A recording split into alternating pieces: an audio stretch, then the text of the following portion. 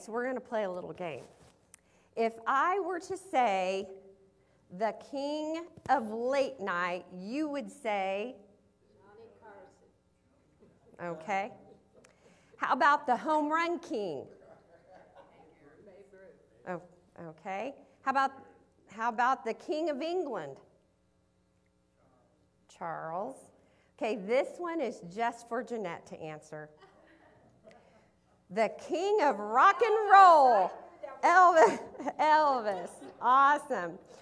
Although it is quite fun to play Name That King, our worship today is a special day on the church calendar. The last Sunday of the liturgical year, as a matter of fact, before we begin the new church year and the season of Advent, when we anticipate the arrival of the baby king. Today, we come to worship Christ, the King of our lives, the first and last, the King of all kings and Lord of all lords. We worship anticipating the second Advent, that day when he will come to earth once more to rule with justice and peace. Will you pray with me? Sovereign God, let your word rule in our hearts and your spirit govern our lives until at last we see the fulfillment of your realm of justice and peace through Jesus Christ our Lord. Amen. Let us hear God's word for us today, taken from Luke chapter 9, verses 23 through 27. Then he said to them all, "If any wish to come after me, let them deny themselves and take up their cross daily and follow me. For those who want to save their life will lose it, and those who lose their life for my sake will save it. For what does it profit them if they gain the whole world but lose or forfeit themselves? Those who are ashamed of me and my words, of them the Son of Man will be ashamed when he comes in his glory and the glory of the Father and of the holy angels. Indeed, truly I tell you, there are some standing here who will not taste death before they see the kingdom of God." Friends, this is the word of the Lord. Thanks be to God. Amen. In the contemporary world, we downplay the relevance of a king's role when we use the term king to assign greatness to a person's accomplishments or talents. Our familiarity with actual kings is limited unless, of course, you are a true history buff, and those even we do know of are often more symbolic rulers than effective ones. It's important to note that according to Scripture, kings were assigned specific responsibilities. They were meant to ensure the well-being and protection of God's people. These purposes fit precisely the purpose attributed to Christ the King.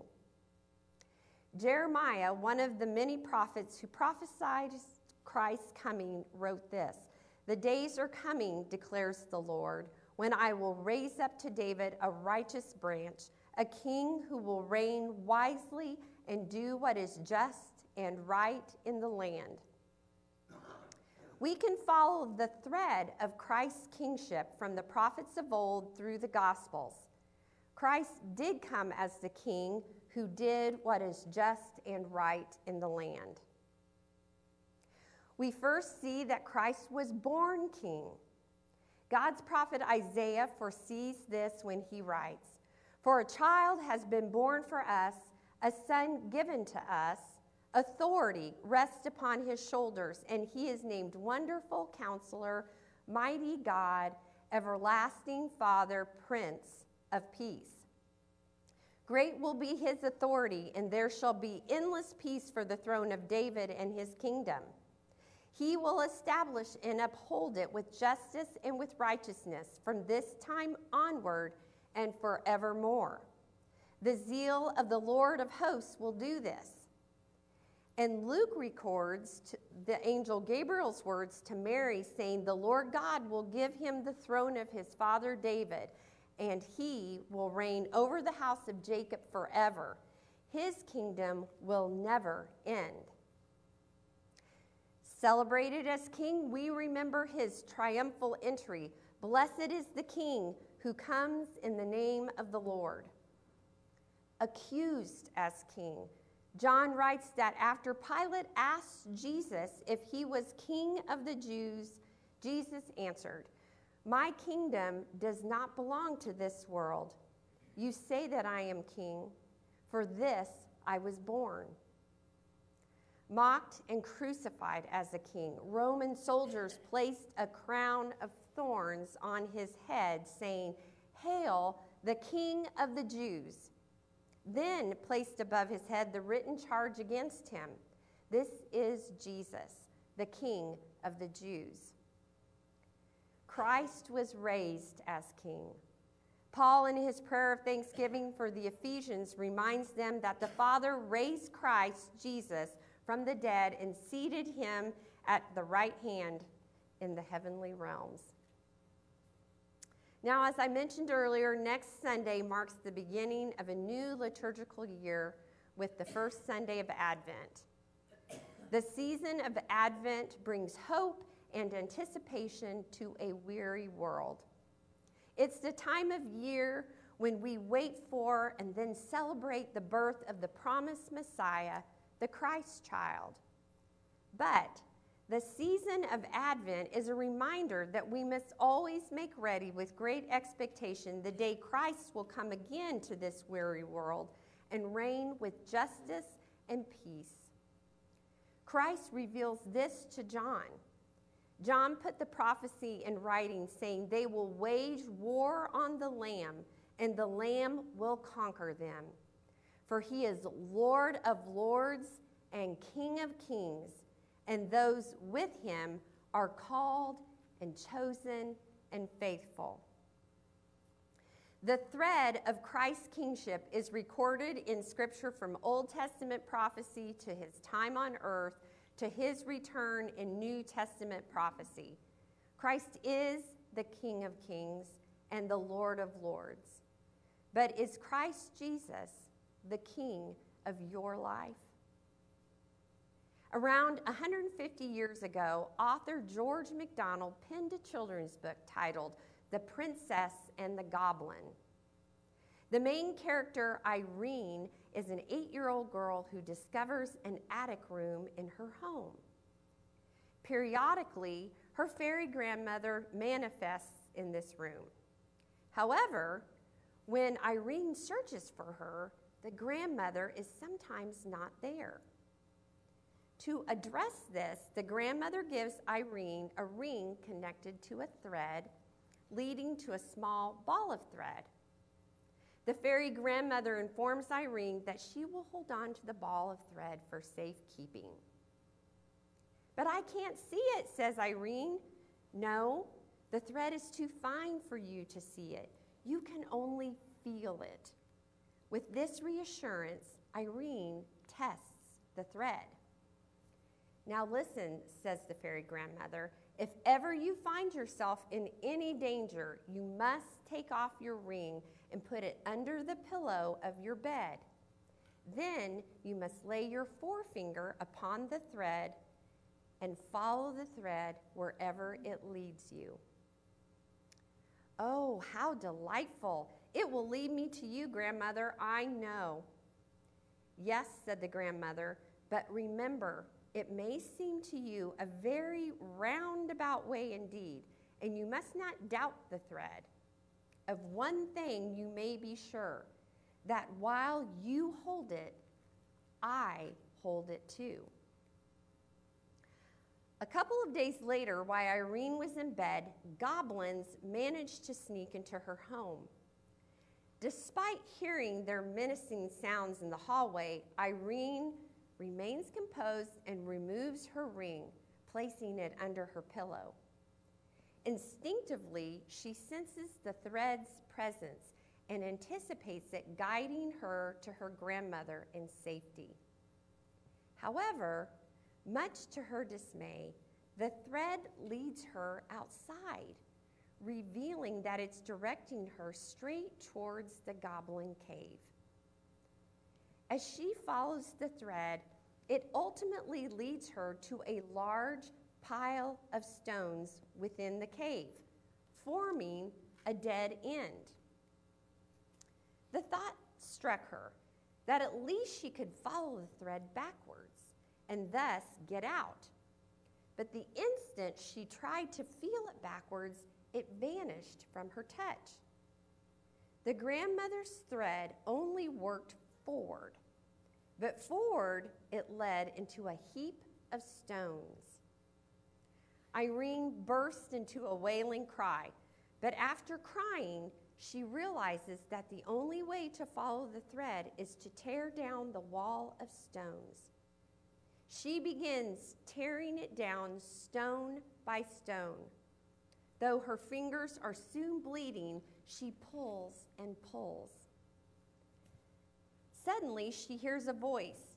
It's her friend Curdy, who has been trapped in the goblin's cave. Curdy is astounded and asks, "Why, however, did you come here?"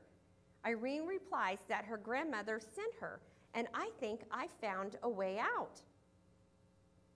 After Irene has followed the thread and removed enough rocks to create an opening, Curdy starts to climb out of the cave, but Irene keeps going deeper into the cave.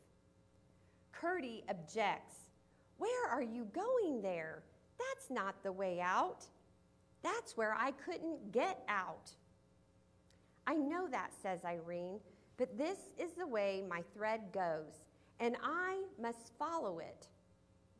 And indeed, the thread proves trustworthy because her grandmother is trustworthy.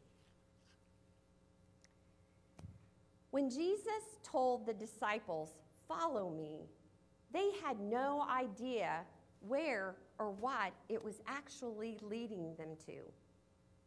I'm pretty confident that many of us had no clue also. I know I didn't ever expect to be standing here. Remember, I was going to be the pastor's wife.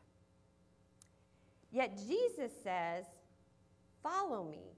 I'm going to take you on a journey. Stay close to me and don't stray from the path. Always keep me first in your life, continually putting your trust in me. Stay committed without looking back or giving up. In the face of life's cruelties and disappointments, turn to me. I'll guide you to destinations that may perplex you. And even in those moments, I want your unwavering trust." The journey's path that Jesus will travel with you on may sometimes seem like it's taking you to one dead end of stones after another. But just like with little Irene, the thread does not work in reverse.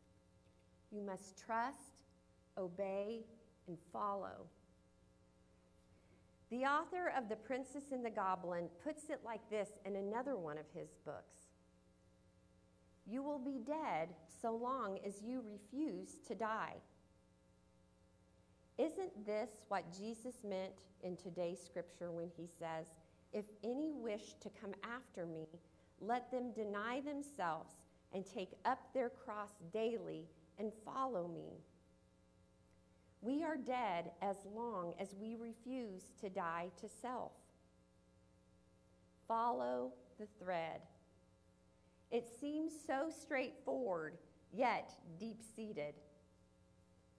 Jesus demonstrates everything he calls us to do.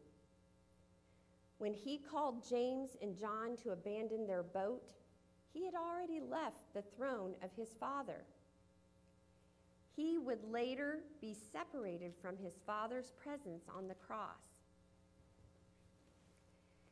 There will be moments when it seems like your path is leading to dead ends of heaping piles of stone, places where you may face adversity or deep sorrow, and following the thread might appear bone-crushing.